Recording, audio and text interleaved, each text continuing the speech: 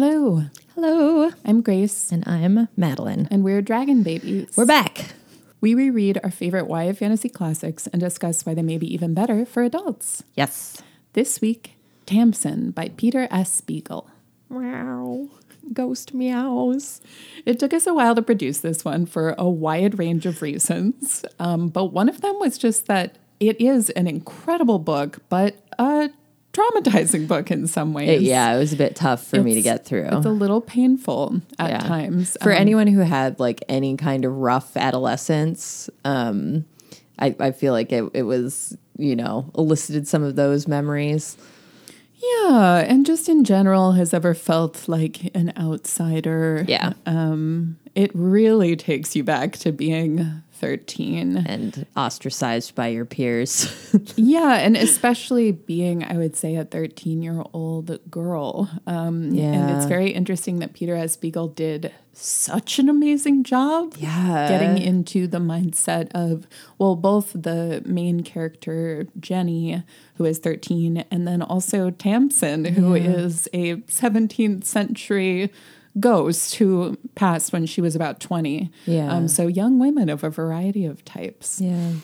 This episode was a listener request from M. Thank you so much, M, for recommending this. Yeah, we had a lovely time with this book. I'm so happy that we covered it.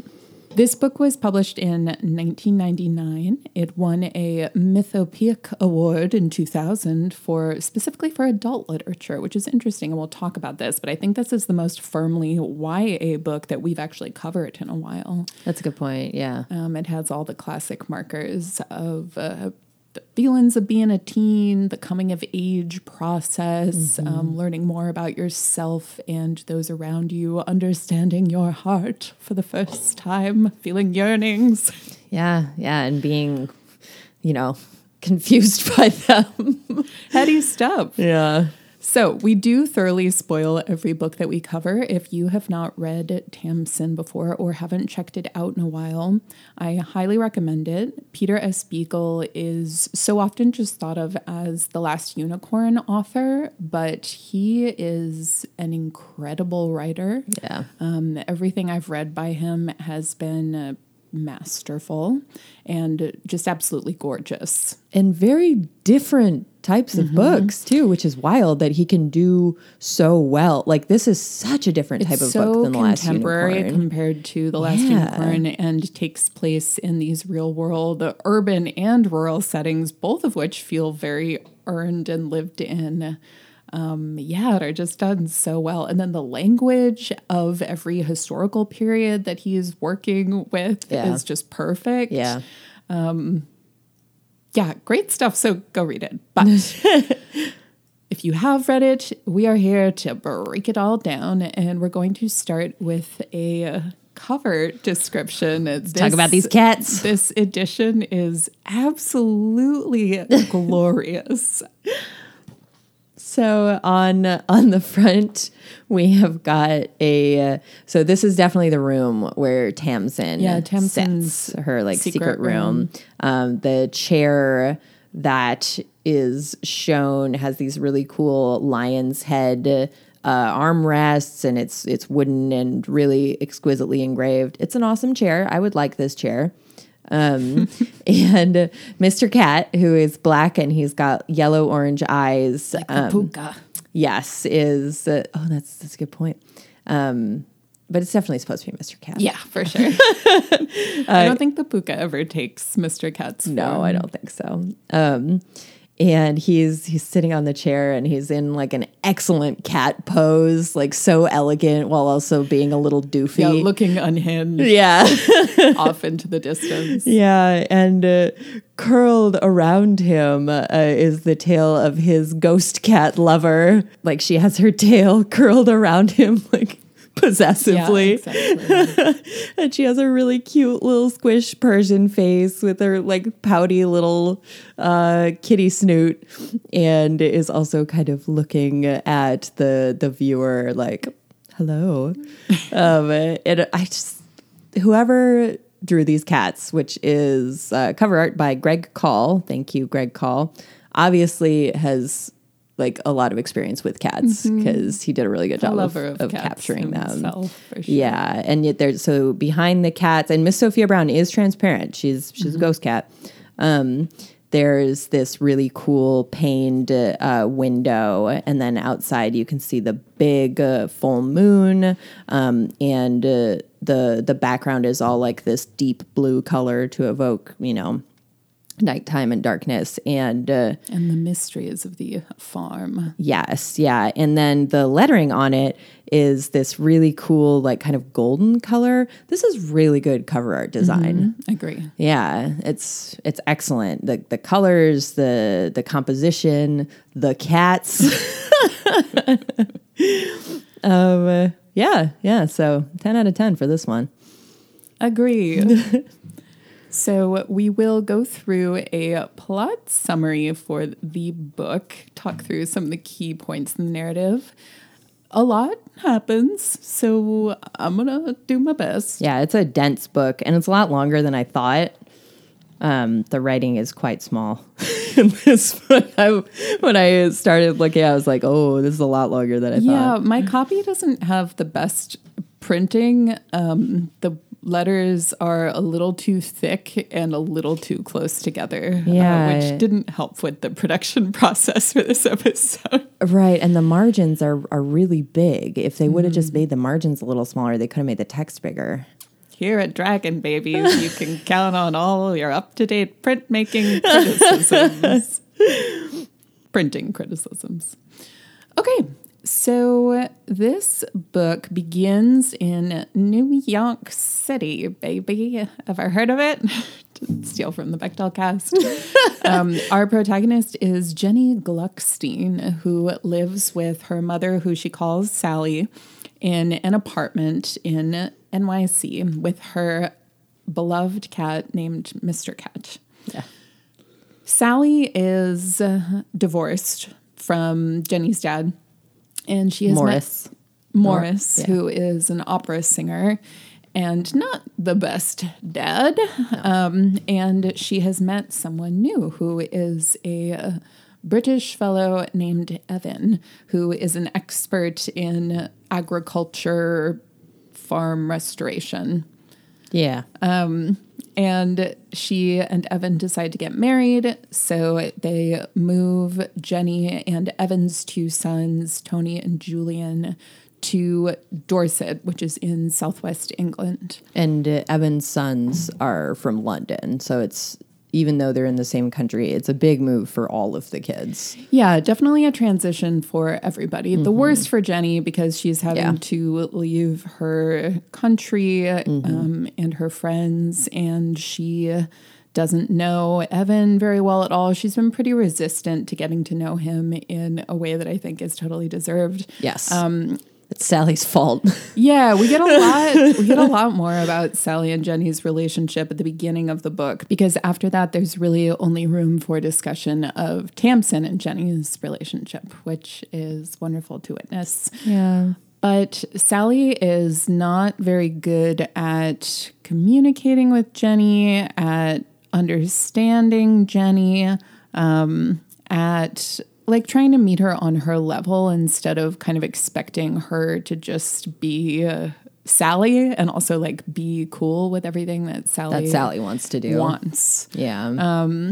And yeah, I mean, divorce is hard. Yeah. We, did not have to experience a parent remarrying while we were still young and living with them.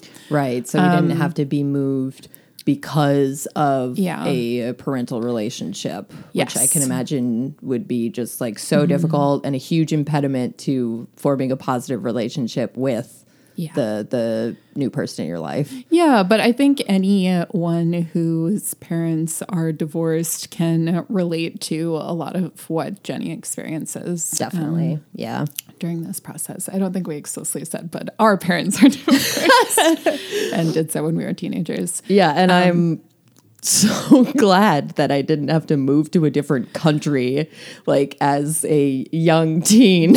Yeah, although, I mean, I'd love to go to Southwest England. Sure, if you had your druthers. And we did all migrate out here to Seattle, so clearly we had the wandering spirit in us. Yeah, we had the bug. Yeah. So anyway, they moved to England to Stourhead Farm, which is a very old farm. Yeah. That is 700 acres. Absolutely gigantic.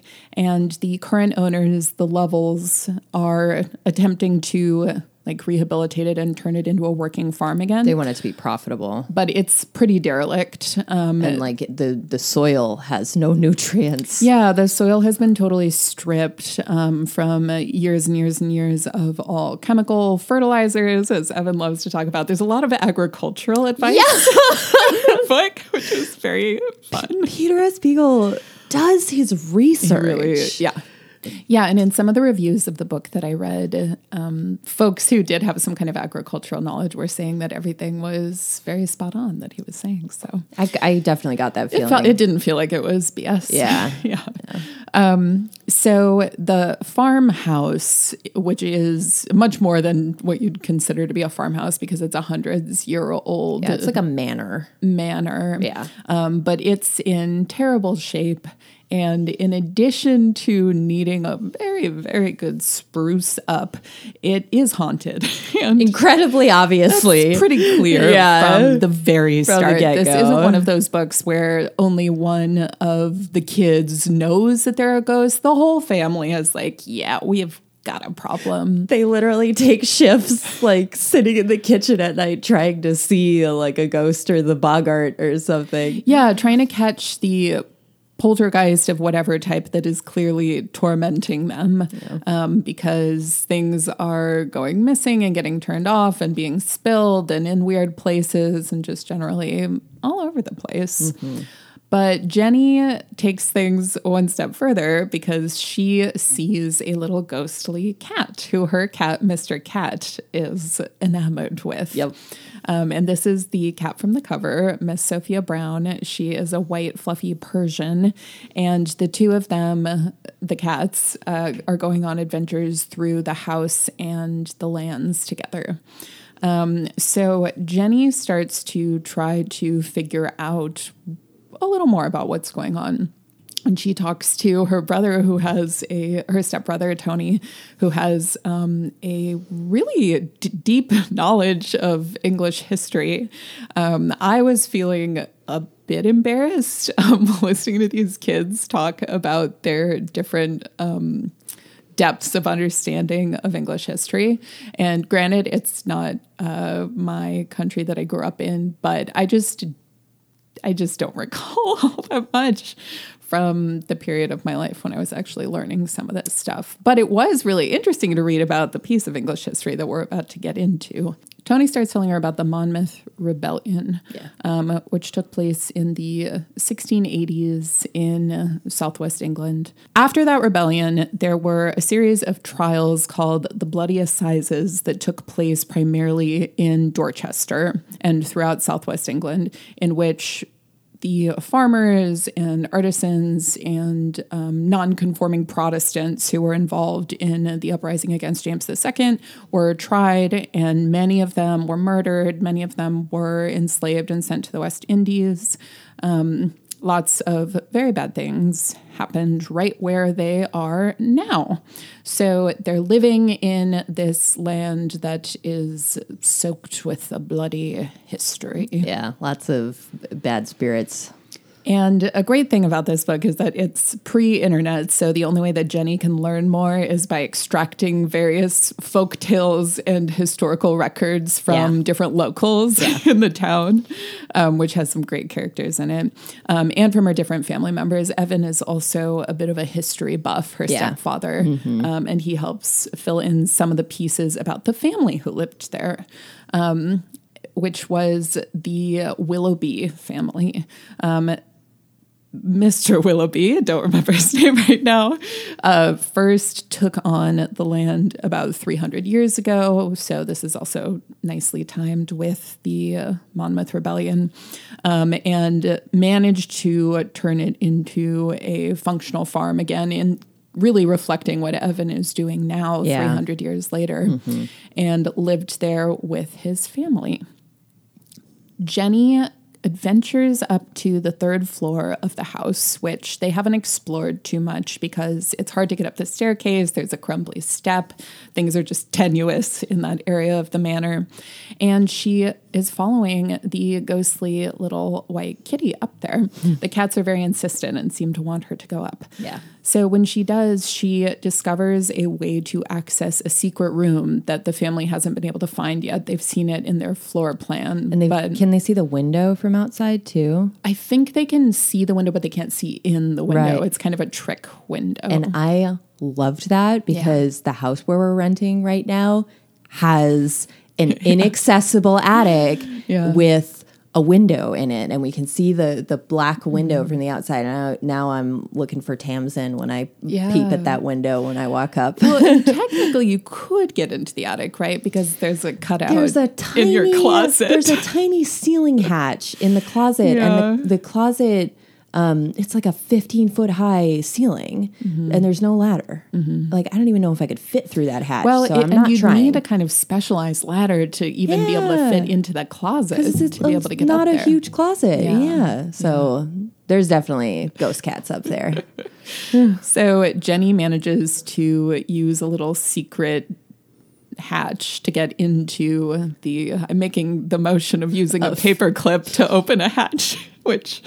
Yeah, you can all see and understand. Very, very Zelda-esque, accessing a secret room with the right tool. Exactly. And inside, she meets the titular Tamsin, who is a ghost. Shaggy. Yes. Nice. And she is Tamsin Willoughby. She was the daughter of the landowner that Jenny has been learning about. Mr. Willoughby. And she died when she was about 20 and is still living in the house, and tells Jenny that she is confined to the house and lands, which means she can still do quite a bit of wandering, but... Because the land is, 700 acres? Yeah. But she shouldn't be there at all because she should have been able to pass on to the great spirit land beyond, whatever that might be. Exactly. We don't get into it. We don't get into it. We're not going to answer those questions today. But she and Jenny very quickly become very good friends. Something more akin to Jenny Gluckstein. Yeah, Miss Jenny Gluckstein. Jenny also has a pretty intense fondness for Tamsin that verges on romantic sometimes. Yeah. She's certainly very jealous of others who get Tamsin's attention and affection, like her stepbrother, and like Tamsin's also murdered, technically, lover from when she was a young woman and living. His name was Edric. So Tamsin is a really fascinating ghost for a lot of different reasons. I love the way Peter S. Beagle writes ghosts. Tamsin really, she very easily forgets different things, forgets things from both her past and from the living world that she is trapped in. So there are times when Jenny will come to her and she doesn't know who she is, or she'll be more transparent and less fully realized as a form. And Jenny can usually tell right away that that means that she's kind of in the beyond and not very present in the current moment. Yeah. She is, very ethereal and mysterious, but also just so sweet, so lovely, so excited to have Jenny to talk to. Yeah. And as Jenny starts, she's keeping the secret of Tamsin, although she has told her best friend, Mina, who she met at school and has become very close with, about the general ghostiness of the farm and some of the weird experiences they've been having. She even keeps Tamsin from Mina because I think in some ways she wants her all to herself. I think so. Jenny talks to a local, I can't remember his name or who he is, but She talks to a man. She talks to a man who is very knowledgeable about spirits in the area. It's kind of his thing to collect ghost tales. And he tells her that he knows that there is a ghost of a young woman at Stourhead Farm, but she has appeared to other young women, but never actually spoken to any of them. Yeah. So there's something special going on with their relationship. Yeah. Jenny and Tamsin explore the land at night, and Tamsin introduces Jenny to, and Jenny also discovers a variety of other creatures that live on the land, like the Puka, who is a shapeshifter with ill intent, but also something of a heart. The Billy Blind, who is a small goblin-esque Billy Blind creature who gives advice. So weird. That's not always correct. Yeah, I love him. She's also warned about the Oakmen, who live in the oak forest, who are terrifying. They're also established mythical creatures that I guess typically lure people to death by giving them fancy food that is actually poisonous mushrooms. So that's why the mushroom cap piece comes in, why they look like little caps popping up on different trees. Anyway, there's magic afoot all over the dang place. Yeah. There's also something that keeps happening, a sort of weather / phantasmagoric event called the Wild Hunt, which occurs when typically it's combined with a storm. And it is a group of spirits on horseback flying through the sky above the farm. And it's scary and mysterious. And is something else, like another mythological thing in Welsh mythology that is in Witcher. Yeah. So I now feel that I have to look it up and do more research because I'm sure it's been talked about. I think that, yeah, like there's a good amount of Welsh mythology mixed in there. Mm-hmm. I've only ever played The Witcher 3. I have plans to play 2, but... Yeah, the Wild Hunt is from a wide range of different Northern European folklore traditions. Okay. It's in Norwegian folklore. It's usually the leader of the hunt is Odin in different Germanic legends. Interesting. Okay, yeah. But then other legends label the leader as like different actual historical figures, like different kings and things like that. The Wild Hunt just essentially boils down to like a group of spirits that are chasing some kind of figure. Yeah, and it's like their mythos is that it happens during a storm. Mm-hmm. And some people also thought that it was a bad omen of some kind. Yeah. And could lead to your death if you witness it, or you could be abducted by it, taken to the fairy kingdom or to the underworld. So very spooky. Yeah. Jenny learns something else about the bloody assizes, which is that the leader of those trials, the Judge Jeffries, is also a ghost, and he is also around, and he is linked to Tamsin. And he is bad. He's very bad. And then she sees his ghost for the first time, and he says to her, "Tell her I am here." Yeah. So he's kind of hunting Tamsin, and Jenny is starting to put pieces together that he might have to do with why Tamsin has been trapped here. Mm-hmm. Yeah.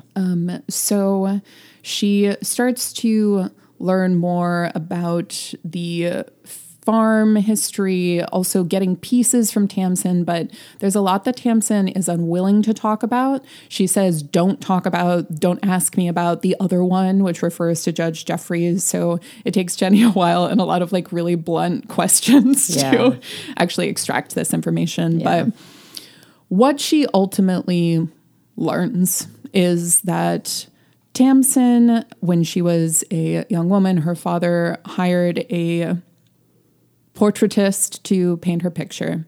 He also hired a musician to come and play for her while her painting was being completed. The musician was Edric. At the same time, Judge Jeffreys was carrying out these trials in the area, and all of the nobles and landowners were keen on staying on his good side so that they wouldn't be brutally murdered. So that they wouldn't be witch hunted. Yeah. Because he had the ability to pull anyone into trial, and very few were pronounced innocent. Yeah. So he was also coming around the farm and he's very scary. Invited over for dinners and had expressed his own intention to marry Tamsin. So Tamsin and Edric had planned to run away together. And on a cursed night, the two of them they were about to meet, they were going to leave, escape. There was a horrible storm.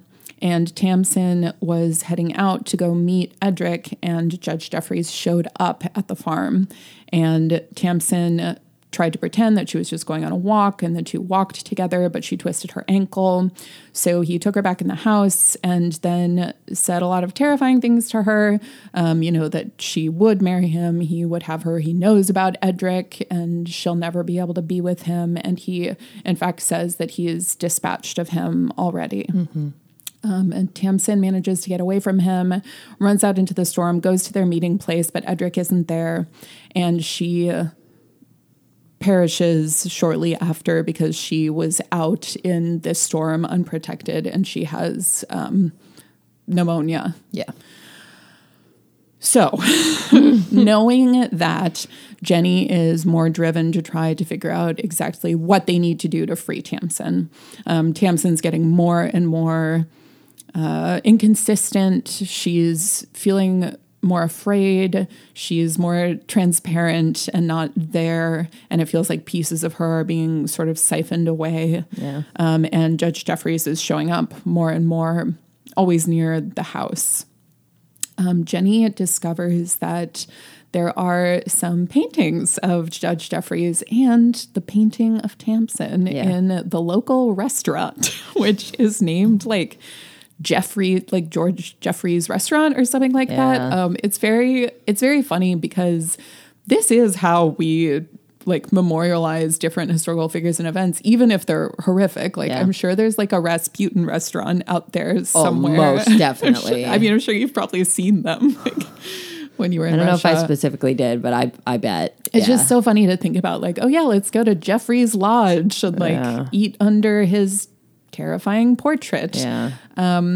But Jenny manages to find Tamsin's portrait from her story, and she goes to look at it with Mina, and Mina realizes that there is another person in the picture, and it's Judge Jeffreys peering at her from the reflection of a dish, which is how Jenny puts everything together that he was there too, and starts to force Tamsin to tell her the entire story. With all of these pieces, which Jenny brings back to Tamsin, Tamsin's able to remember her last dying words, which she hadn't been able to do. Judge Jeffreys was with her, and Jenny thought there might have been something that passed between the two of them that trapped her there, but it's actually that Tamsin cursed Edric on her deathbed because she thought that he had abandoned her. So she cursed him to some kind of fate, just to wait for her as she's waited for him. So now it seems that they are both trapped on this mortal coil to some extent, while they wait that out. Yes, and then hearing her saying that, Judge Jeffreys, who, even though he's like super obsessed with God and being of the church, the King's Church. We got some European Christian hypocrisy going on. Yeah, and he's very connected to like demons, because that's the flip side. I mean, if you're close to God, you're also close to the devil. So he summons the Wild Hunt that we spoke of, who captures Edric's spirit, and he becomes the one that they're hunting. So for 300 years, he's been the corpse figure that's at the front of the Wild Hunt. And Jenny has heard him screaming before in the storm. Yep. She's like, oh, that's Edric. Okay. Yeah. Great. Yikes. This all comes to a head on, of course, a stormy night when the hunt is passing by. And Tamsin has been incredibly weakened, and Judge Jeffries comes to, as he puts it, completely possess her. And by that, he means like suck her into him. Like absorb her spirit. Yeah, take her spirit into his. So that's some not scary good. stuff. Yeah. That doesn't sound like resting in peace to me. Nope. But Jenny manages to thwart this along with the cats who attack Judge Jeffries. There's so much funny stuff throughout the book of like how a physical body can interact with a spirit. And the cats seem to just be better at it than humans are. Which is typical, right? Like cats have an easier time slipping between worlds in fantasy books. Exactly. Yeah. They can be in a liminal space a little bit easier. So Tamsin uses the knowledge of what has happened to Edric to call the hunt to her and say, you have to release him. Like, I'll pay his debt, I'll do what must be done, but like, let him go. But Jeffrey still has power over the hunt, so he sets them to chase Jenny instead. And everyone is running through the farm with Edric and Tamsin encouraging Jenny, and Edric also just clearly being like, oh my God, I really just want us to get away, but like, fine. Clearly you've played some important part, like I'll help. Yeah. And he winks at Jenny at one point, which is so amazing. Like this rotting spirit figure turning and being like, wink. Yeah. You can do it. And just when all hope seems lost and the hunt is upon them, the next door neighbor, Mrs. Fallowfield, who has shown up in a variety of wonderful ways throughout the book and dispensed some important information to Jenny at key points, largely turning her on to the fact that the wild hunt is connected somehow, appears and reveals that she is the Lady of the Elder Tree. Yeah, she's like an ancient, powerful, very powerful spirit. Protector tree spirit. Yeah. Who predates, as she says, Judge Jeffries' god by a span of time that no one can even imagine. Yeah. And she has her her horrible lapdog who is transformed into like an unknowable animal figure. Yeah, very funny. And the two of them come and take care of everything. Yep.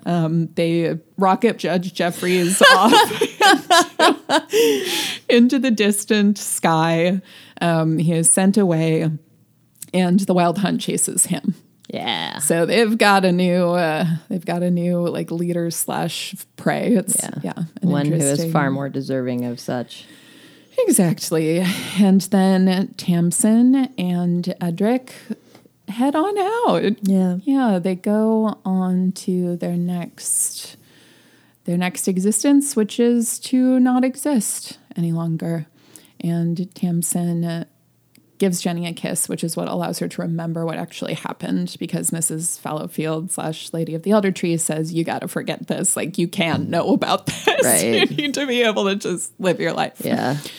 So Jenny, then we've seen throughout that the framing device is that she's writing this down, telling her story at Mina's insistence, and that it happened a few years ago. So then we get to the end and learn that Jenny is now at university at Cambridge. She has decided to study history because this experience has made her so excited about learning more about everything that's happened in the world and all the ghosties that have come about because of it. And she is, she misses Tamsin, but she is maturing into her own adult person. Yeah. Yeah. And she also feels that she'll always have a connection to the magical world and loves going back to Stourhead Farms to feel that. And she sees the puka at the end of the book. Yeah. Which I really like. Yeah, the puka is still around. Love the puka. Yeah. Yeah, and we'll end on that. Love the puka. Why isn't this book called The Puka? The puka totally reminds me of Mogget. Oh, for sure. Right? From the Abhorsen books. Yeah. So let's dive right into old and new impressions. Have you read this book? No. Okay. Well, I mean, recently, but not in my youth. Yeah, I did read this when I was young, okay. But I have really forgotten it. Yeah, and I wonder if I finished it. I think it's difficult in some ways, and I probably read it a little too young, and expected it to be more like The Last Unicorn rather than being able to appreciate it just for what it is, which is this incredible blend of contemporary and historical fiction, fantasy, romance, haunted house story. It's just got everything. Yeah. It's a really cool book. And I loved also that it's a haunting in which the residents aren't the victims, but the ghosts are. Yeah. The ghosts need help. Yeah. And are so sweet and gentle. And Tamsin really represents this built-in solace and friend for Jenny during a time when she's feeling very adrift and uncertain and is uncomfortable and anxious about school, about her peers, about herself, her own body, and her understanding of who she is, about her place in her family. Like, she has so little stability in so many ways. And I love that when they first get to the house, it's just awful. I mean, Evan like straight up apologizes to Everett because Everett's just like, oh my God, it's a ruin. And truly, the book goes through such intensely demarcated movements. Yeah. Like, at the beginning, we're really getting Jenny being, a rightfully angsty teen. But like, smoking weed between classes with her friends and like romping around New York looking for her cat and like going to uncomfortable dinners with her crummy dad. Yeah. Being angry about her new stepfamily. Then I feel like phase 2 is all of them kind of getting onto the same ground because they've all arrived in this unfamiliar place that is a disaster. Yeah. And they moved in to take on this task sight unseen. So I just can't even imagine Evan, who genuinely seems like a lovely person, having brought his children, his new wife, his new stepdaughter into this like crumbling, unsafe manner. And then having to make the best of it, which he does. And then the third piece is really Jenny coming into her own through Tamsin and through having someone else to help so that in the process she can help herself. Indeed. So I really liked all of that, and I think I would have benefited from it when I was younger. I wish I had just read it maybe a little later. I think I probably read this in middle school. Okay. Something that I really loved is the exploration of feeling between Jenny and Tamsin. Yeah. And I love that they have so much affection for each other that truly does verge on romantic. Yeah. It's sort of like a gently queer relationship in some ways, especially from Jenny's perspective. Yeah. And it's kind of Victorian in that way too. Like there's a little bit of that like pining. Definitely. Yeah. And just the way that you can fully lose yourself in a very close friend, which, is something I relate to too. You can have like this really, really significant love for someone, and they're just a piece of you.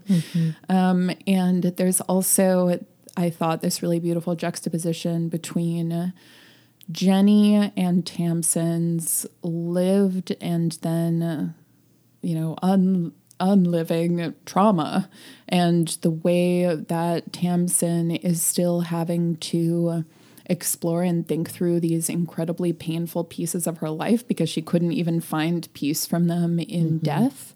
And at the same time, Jenny is learning how to think about her life in different ways and understand the pieces that have led her down this path to this point, and like be able to develop better relationships with her mom and with her step family, and with herself, and love herself more, because Tamsin is always helping her to understand that like she is beautiful and she is valuable and smart. And when the book starts, Jenny is just really so down on herself about pretty much everything. Yeah. In that way that like as a 13-year-old is so very common. Natural. Yeah. you just feel wrong and useless. Yeah. And Tamsin, who didn't have the chances that Jenny is going to have, so I think in some ways is also jealous of Jenny because she doesn't get to have an adult life. She doesn't get to age like her, and her possibility of escaping a terrifying fate was cut short, so she just has to exist on in that terror. Yeah. So I really liked all of that. So those are my new impressions. Oh, and the last thing is just, I already touched on this with the sort of friend romance between Jenny and Tamsin, and Jenny and Mina too, who also have a really beautiful I like friendship. their relationship a lot as well. And I loved that there was at least secondary character who wasn't white in a story that's set in Southwest England. Yeah. And when Jenny was in New York, it was much more diverse too in terms of her friends and the people around her. But there's just an exploration of so many different types of romantic relationships. It's so much more nuanced than I think YA fantasy often is. Like divorce, remarriage, lost love, young love, older love, like Sally and Evan, and the way that Jenny like does see how they have a really beautiful relationship and like a very special bond. Yeah. And then also kind of thwarted love between Jenny and Tamsin in some ways because they ultimately have to separate forever. Yeah. Yeah. What about you? So I, like, at the beginning of this book, I had a pretty hard time for the reason that, like, it just brought back a lot of, in particular, feelings of powerlessness when I was 13. Like, and I was weird and different and didn't like any of the things that my peers liked, and like I couldn't relate to them, and they were pretty cruel to me in a lot of ways, including just like kind of totally locking me out socially. Like I wasn't really allowed to be in any social group, which was incredibly damaging to my like sense of self and ability to love or even like myself, or understand myself. And it was right when you were Jenny's age too. Yeah. Yeah. My awkward phase lasted a pretty long time, from like 12 to 20. I think a lot of us can say the same, honestly. And I still don't think that, like, as I am now, like a 30-year-old adult, I finally feel grown up. Yeah. And it's taken a really long time to get here. So like my protracted emotional growing pains mean that a kind of story like this that's incredibly well written, super relatable. I can't believe that this man did such a good job of writing from a 13-year-old girl's perspective. Yeah, he mentioned in a range of interviews that when he was writing it, he could just hear everyone's voices in his head, and he was really just recording it. Yeah. He really connected with Jenny. Yeah, which is so cool because I really connected with Jenny too. And like our situations, as we've already noted, were pretty different, but there's something just so universal about the 13-year-old experience. And I was so mad at Sally, especially at the beginning of the book. Like, she gets more palatable later. But I think she becomes better at taking Jenny on Jenny's level. Right. About, like, meeting Jenny where she's at instead of, like, I was shocked. I was just like, Sally, you done screwed this up real bad, when she just, like, sat Jenny down and said, I'm getting married. We're moving to England. We're moving to rural England. Yeah, and then she... And your cat has to be quarantined for months. Yeah, and her cat's like her best friend. The quarantine piece of the book was so heartbreaking. It was brutal, yeah.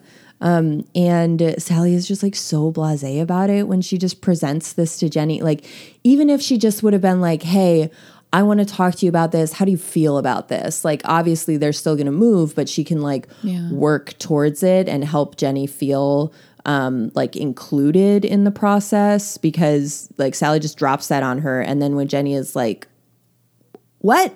No, I don't want to do that. Immediately, Sally just totally shuts down. She acts like she's 13. Yeah. And it like gets all pissy that like Jenny would, be such a stick in the mud about this. Yeah. And so I totally understood why Jenny like refused to participate in the moving process or like to get to know Evan more. And yeah, once they move, then like Sally grows up herself in a lot of ways. But yeah, and the Mr. Cat, because like when they're closer to the move, Sally had told her it would be like 1 or 2 months. And Evan's like, oh no, it's 6. And so Jenny again has like a meltdown, which I mean, I can't imagine putting one of my beloved pets just like totally out of my hands. I can't even imagine flying with a pet in the cargo hold. I've never done that before. And, sometimes people have to do it, but I cannot imagine how nerve-wracked I would be during that whole process. Yeah. And so for Mr. Cat then to have to be in like quarantine for that long. Sounds like a nice place that he's at least. And Jenny can go visit, but he's, it's still pretty upset with her too, and scorns and shuns her. Yeah, which is also so tough because like it wasn't Jenny's fault, but like, So anyways, once I got through that part, then I, the sadness lifted from me, even though the rest of the book is like pretty sad, but it just wasn't so personal anymore. And it was a lot more, like there was more good stuff that happened to Jenny when she was like, once they moved and once she started to grow up. And that made me feel good because it made me think about my own growth as an adult, especially like, when I went to law school, I thought that was me being like, I'm an adult now and like, I'm going to continue to be this adult. And I actually had a lot more stuff to figure out and deal with, like a lot of mental health issues and just like figuring out what I actually want to do rather than what I think I should want to do. So it made me reflect a lot on that stuff.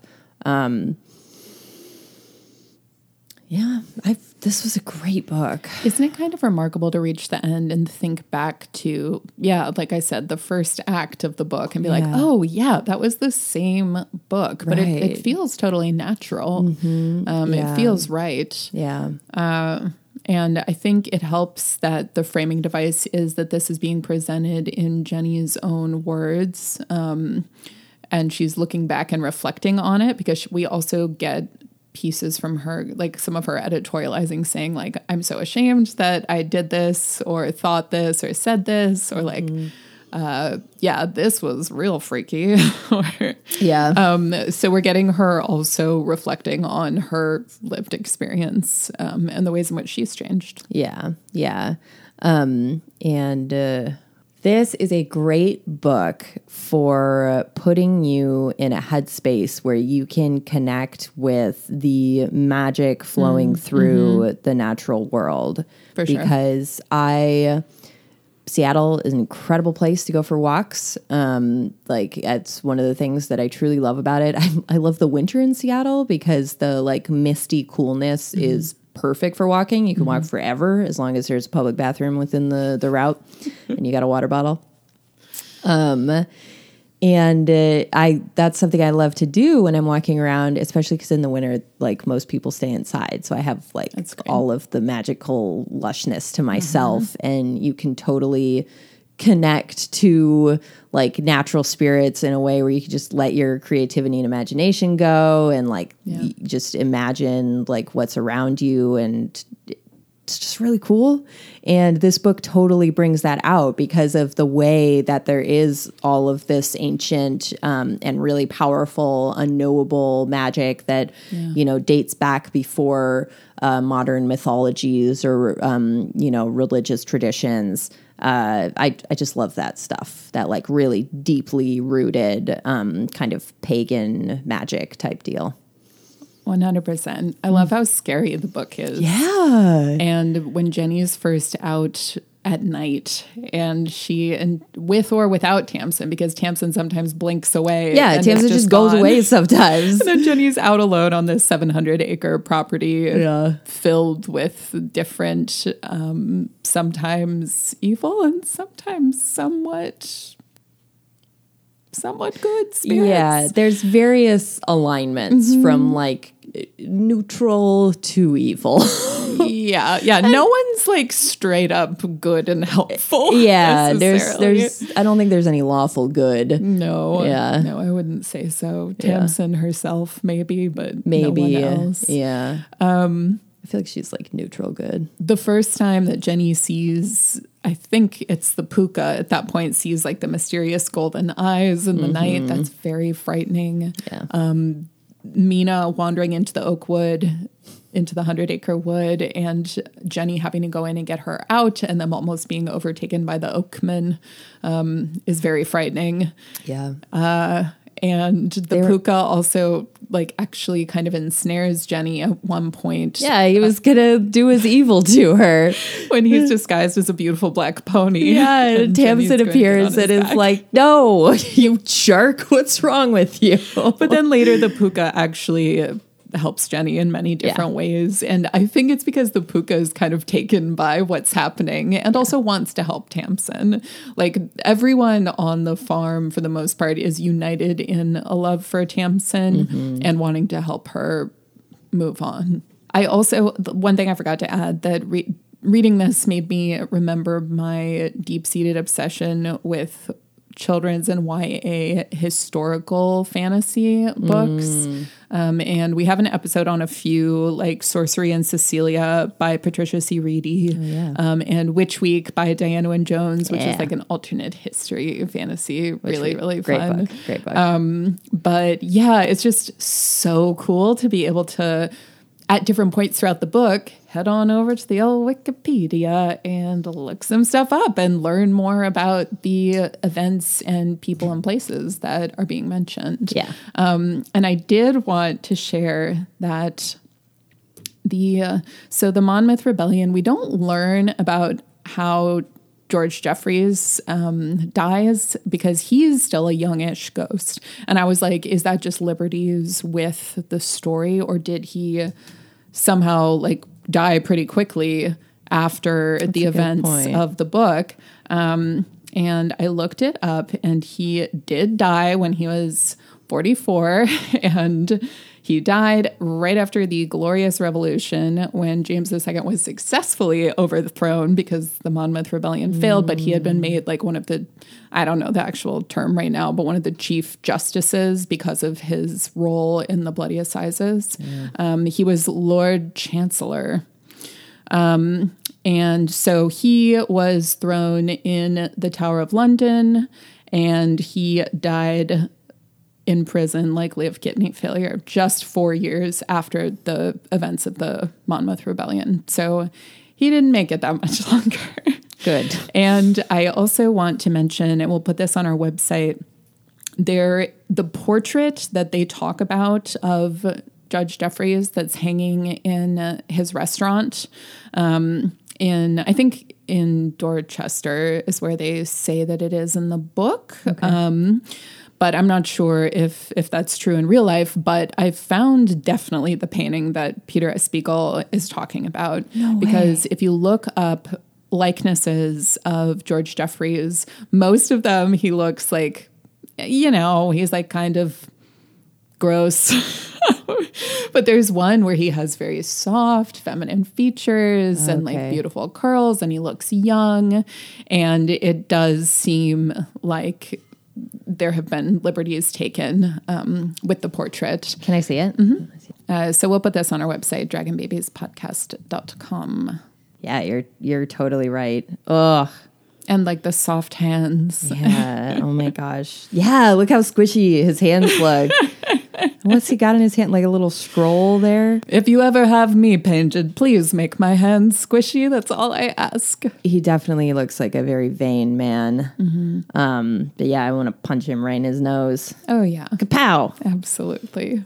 Most of the conflict in the book after Jenny's move and after things start to settle down a little bit at the farm is actually from Tamsin's life rather than anything happening in the present day. There's like some conflict about like, can Evan get the farm working with his revolutionary no-till method?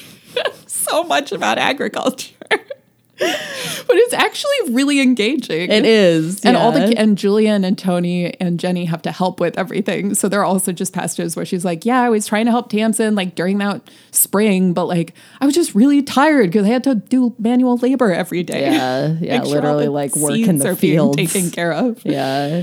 But it's also very endearing that Evan cares so much and he's such a nerd about it. Like I feel like it really makes you like him. For sure. He is very endearing, definitely. Yeah.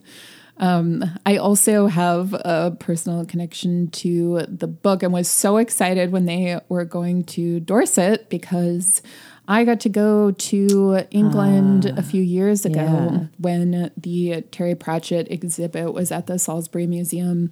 My mom and I went. We had an amazing trip, and our first full day there, just because of timing, we had decided to get train tickets to go to the Jurassic Coast, and we went to Weymouth and spent the day just walking around.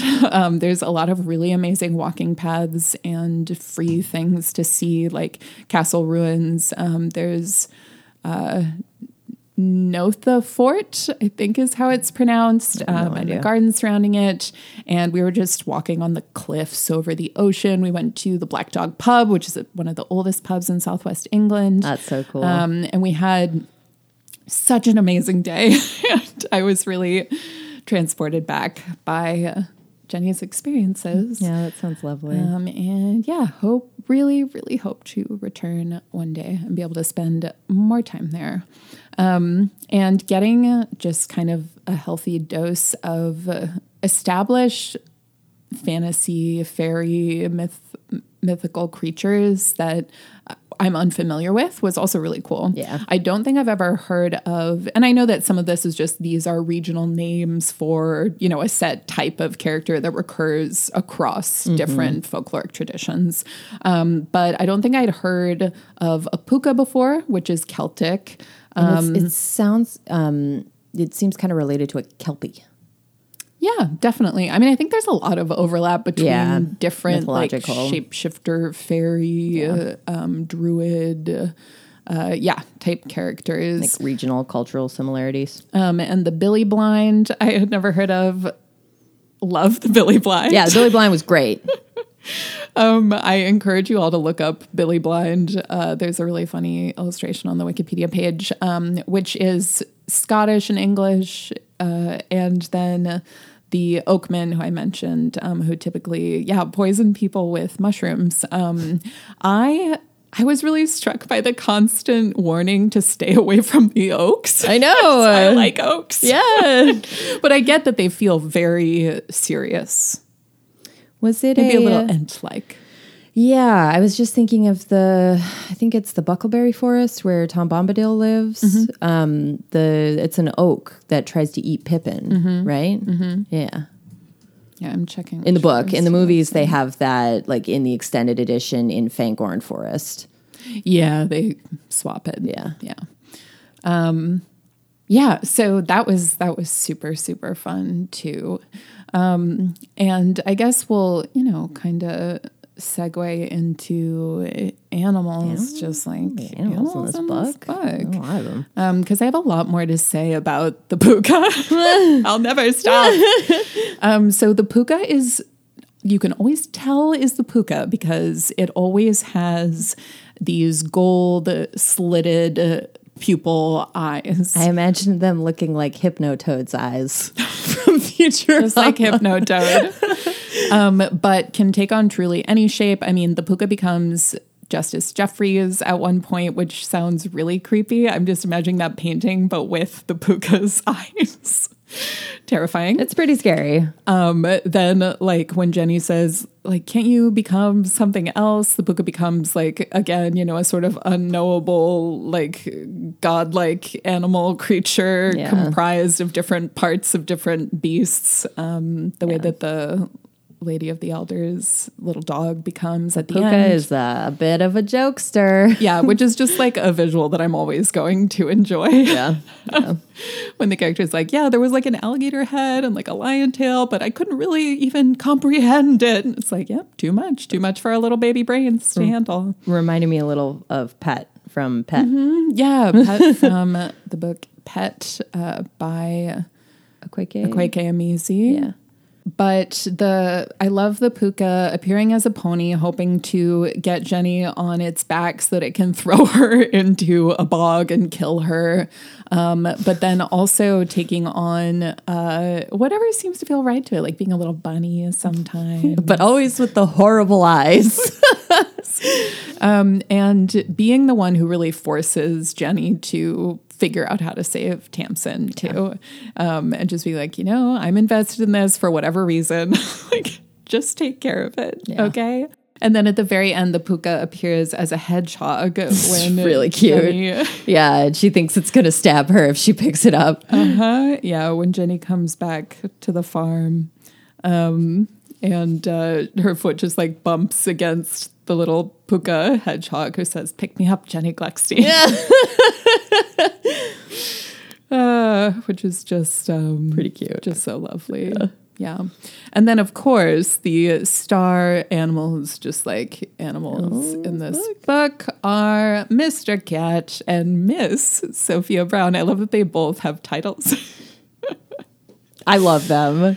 Oh, they're the best. Yeah. Mr. Cat is so wonderfully adventurous, and the fact that Mr. Cat gets to just explore the streets of New York whenever he wants. With his girlfriend, who Jenny calls that Siamese hussy. Yeah, he has lots of ladies in his life. And is quite a flirt, it seems. And then has to go through probably the hardest trial of anyone in the book, except maybe Tamsin, being in quarantine for months, trapped on a cat kennel farm in Southwest England. But the two of them guiding Jenny, and Jenny, there's even one really, the book is so funny because Jenny is really wry and sarcastic, and she's also very cognizant of how ridiculous some of the things she's saying are. So there's one part where she's like, I need to tell you, I never even watched Lassie. I don't care about it. I didn't feel like, you know, I'm going to get called because Timmy's in the well. But when I saw the cats being very urgent in front of me, I knew that that's what was going that Timmy was in the well. And I had to follow them.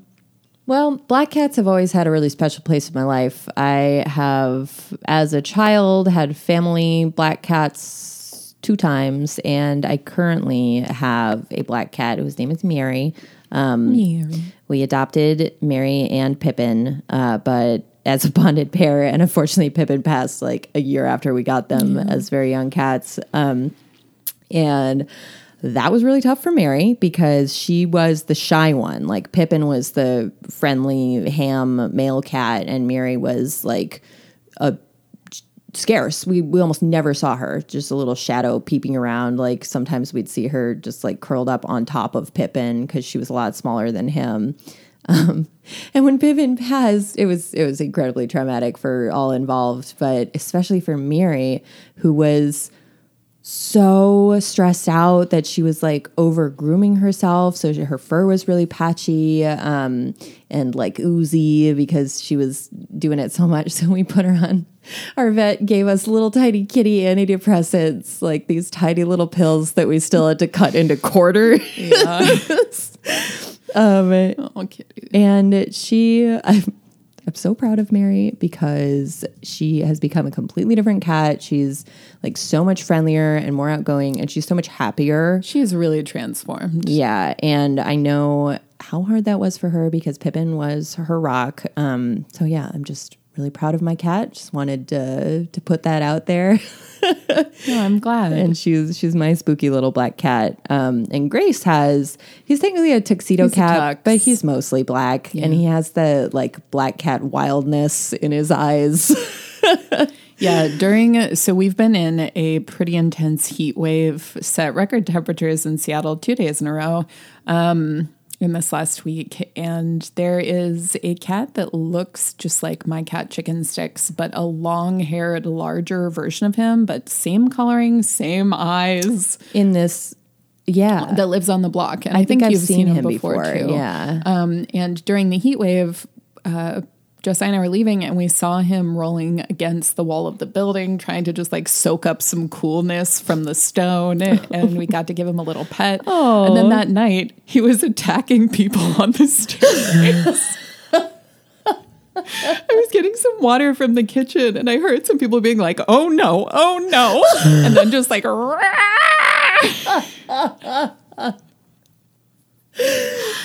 that's amazing. I went to the window and we both saw him just fly over the edge of the staircase and run away, like totally fine. But it didn't look real. It was one of those things where, it looked like a cartoon where a cat's just like, wow. leaps off. That is great. So there's some cats from our own lives for you to chew on. And Calvin, which was our black cat growing up, used to we had a bunk bed and Calvin only did this to Grace. He would like wait for you. I was thinking about this the other night for some reason. Yeah, he would wait for you by the ladder and he would like attack your legs when you were climbing down the ladder. Yep, it was terrifying. I was like 6 at the time. And he was almost as big as you. And he also used to wait around the corner of the staircase. Yeah. So I would carry... at the bottom of the stair, there was a couch, and I would pick up a little throw pillow from the couch and use it as a shield against Calvin. Fend Calvin off. And he'd jump out at me from around the top of the stairs, and then I just like bat him away with the pillow. We had a fraught relationship. Yes, Calvin. But he calmed down as he aged. Yeah, and he was big. He was like 20 pounds. Big cat. Yeah. Ooh. Okay, so and then there's Albert, the like ancient sheepdog, who also seems kind of timeless, and who the puka also turns into. Yeah, but then becomes huge and menacing. Yeah. Albert's very cute. Just great stuff. It's such an inhabited world, and it's almost all completely taking place just on the farm. Mm-hmm. But it feels so dynamic and so full, and you both desperately want to go for a walk at night out on that farm and are also terrifying, so afraid. And I love that. Yeah, I love that. Really incredible atmosphere. So let's briefly touch on pretend food. Pretend food. Food is not the focus of this tale. When your main character's best friend is a ghost, you're not going to be eating that much. Exactly. I can tell you right now. Yeah. And everyone's so in flux all the time that there's just not that much opportunity for cooking and eating. Yeah. Especially when they, get to the house and just have to like try to make it functional. Yeah. Much less tasty. But there is a great passage where Jenny is hanging out with Meena at her house, and Meena is Indian, and they are making. Are they making samosas? Maybe. I can't remember. So there are a lot of picnics out and about the farm. There's a lot of fruit work. Yeah. And a song that Tamsin sings that was her sister's nursery song. Her sister died of the plague before Tamsin did. That goes, apricots I'm selling, peaches, plums, and melons. Who will come and buy? Who will come and buy? And then goes on to a verse I like a little less that's about having so many daughters who will come and buy. Yeah. But Julian talks about how much he hates fruit a lot. Stupid cantaloupes for breakfast is a direct quote.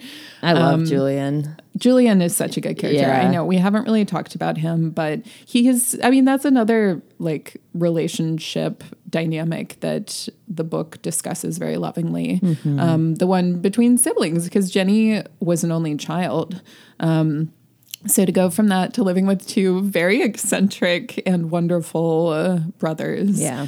Tony, the older one, is a dancer and is very serious about it and pretty much just spends his life dancing in his dance room, where Jenny is very jealous to learn that Tamsin likes to sit and watch him dance. And so does Mr. Cat, but Tony hates to be watched. Let Mr. Cat watch him. Yeah. Maybe it's because he's also feeling a ghost watching him, and the combination too much. And Julian, who is younger and very sweet. He loves carrying out experiments. I think at one point he says an experiment involving snails, sugar, and pickles or something like that. Yeah. And he also gives Jenny his beloved stuffed gorilla when they first move in because he can tell how sad she is. And he's always just really looking out for her. And there's a really funny sort of running joke throughout the book where Jenny's always saying, like, I could really murder him, like right after he does something really cute. Yeah. And it's just obvious how the two of them were, very much right for one another. Yeah, definitely. And outside of that, I'm sorry, y'all, I didn't make specific pretend food notes because there wasn't not that much pretend food in this book. That much going on. Oh, the other really important piece is vanilla, because Tamsin has a scent like vanilla, and it is vanilla, and everyone can experience that, even though no one else can see Tamsin. And Mina's super sad when she comes to try to meet her, and Jenny introduces Tamsin when she comes over, and Mina can't see anything. Yeah. Vanilla is also like one of my favorite smells. So I don't like vanilla, but I'm a big. But it's okay. Yeah. And full. Natural vanilla, like not the synthetic or the like kind of weird bottled stuff. It smells delicious. I agree. Yeah. Mm-hmm. So shall we rate our badass ladies? Yes. My badass lady is Miss Sophia Brown. And I rate Miss Sophia Brown. I want to just rate her a good cat, a 10 out of 10. Good kitty babe. She's so good. Like, she sticks by Tamsin after like horrible things happened to both of them. Like, well, that's why Miss Sophia Brown is a ghost, because she also had a traumatic death. Yeah. He says that he always hated her because she never showed like him the proper respect. Yeah, never let him pet her, and clearly didn't like him. And he liked Edric, or she liked Edric. And she liked Edric. Yeah. I have no idea how to pronounce his name. Okay. And Tamsin also put a lot of stock in who Miss Sophia Brown preferred the company of. Right, of course. You got to trust your cat. So he said immediately after Tamsin died, he drowned her. Yep. Cool. Very cool guy. Yeah. Just revenge drowning cats of your deceased would-be beloved. Yeah, he's like comically evil, only in a very like real and terrifying way. Yeah. So yeah, I rate her an incredible cat, an incredible companion, a romantic lady friend, and a very fine companion. Nice. If I were a ghost for hundreds of years, I hope that I get to have my cat with me too. Well, I'll go ahead and give my badass lady to Jenny. She's such a great character. As we've said, I feel that she really flowed through Peter S. Beagle as her own entity. Like, she existed out there, and he performed the translation of pulling her from the ether and putting her onto paper. Yeah. I love her, like, wise guy tough talk that she uses to intimidate Jenny's the boggart. Great. Yeah. And the different modes that she slips between so well, from being like more vulnerable and sensitive to like being the strong one that is protecting Julian, taking care of Mina, being a great friend, taking care of Tamsin, like working so hard to help her move on and find peace, all the while dealing with a new school and all this schoolwork that's at a totally different level than what she was at being at school in a different country, and having to do a bunch of farm labor. Yeah. She gets real busy. It's so great when during the absolute climax of the book, when the Wild Hunt are trampling around and chasing her, that Jenny's like, Evan's gonna be like, what the heck happened to my field? She's being practical at the same time as handling all this, stuff. Very big real life and metaphysical stuff. Yeah. It's hard to take on the responsibility of saving a ghost, which really becomes saving 3 ghosts, because it's Miss Sophia Brown and Tamsin and Edric, and taking care of Judge Jeffries, getting rid of that one. But yeah, we've covered it all already. Jenny she just goes through such a wonderful period of growth, and it's alternately painful and fun and heartwarming to witness. Yeah. My rating for Jenny is a portal from Cambridge to New York so that she can go back and see her friends and see her places and be able to comfortably coexist in 2 worlds at once. Yeah, and so Mr. Cat can see the Siamese hussy. Well, he has a new lady, although Miss Sophia Brown is gone. Yeah. a lot of change for Mr. Cat as well. Yeah, no, it's true. A lot of upheaval. It's true. He goes through a lot. And that's everything for Tamsin by Peter S. Spiegel. It was so good to return to his work. Thank you again, Em, for requesting that we cover this. If there's a book you'd like for us to cover, you can email us at dragonbabiespodcast@gmail.com or get in touch on our website, dragonbabiespodcast.com, on our Instagram at dragonbabiespodcast, or on our Twitter at dragonbabiespod. And we put some of the images we talk about, periodic updates, other things on our social media. So if you want to stay posted during a time like this where we had an unintended break for a month and haven't released anything, follow us. Yeah. And if you like weird art, follow me on Instagram as well at Pig and Doodles. That's Pig, the letter N, Doodles. And I also post pictures of Mary and my dog Pig. Check it out. It's a great account. Definitely worth a follow. Our next book that we are going to cover is going to be Trickster's Choice by Tamara Pierce. We haven't read a Tammy book in a while. So we will hopefully be on a more consistent schedule now. Thank you for putting up with the delay. But a lot of stuff just got in the way, including global warming. It was 109, and Seattle, the metropolitan area of Seattle, I looked it up, has like literally the lowest rate of air conditioning in their buildings in the country. Yeah. We don't need it. I mean, maybe. Now we're all going to buy air conditioning units. And then we'll contribute to the climate crisis that we can all just make everything worse even faster. Just bake in our own hot soup. Woo! Okay. Well, thank you so much for listening. We truly appreciate all of you. We'll put, the cover, this gorgeous sketch that Madeline made of the cover while we were recording on our website. I had a great time. Check it out. And we hope that you are all well, and we'll be back soon with more book discussion. Yeah. I'm Grace. And I'm Madeline. Until next time. Goodbye.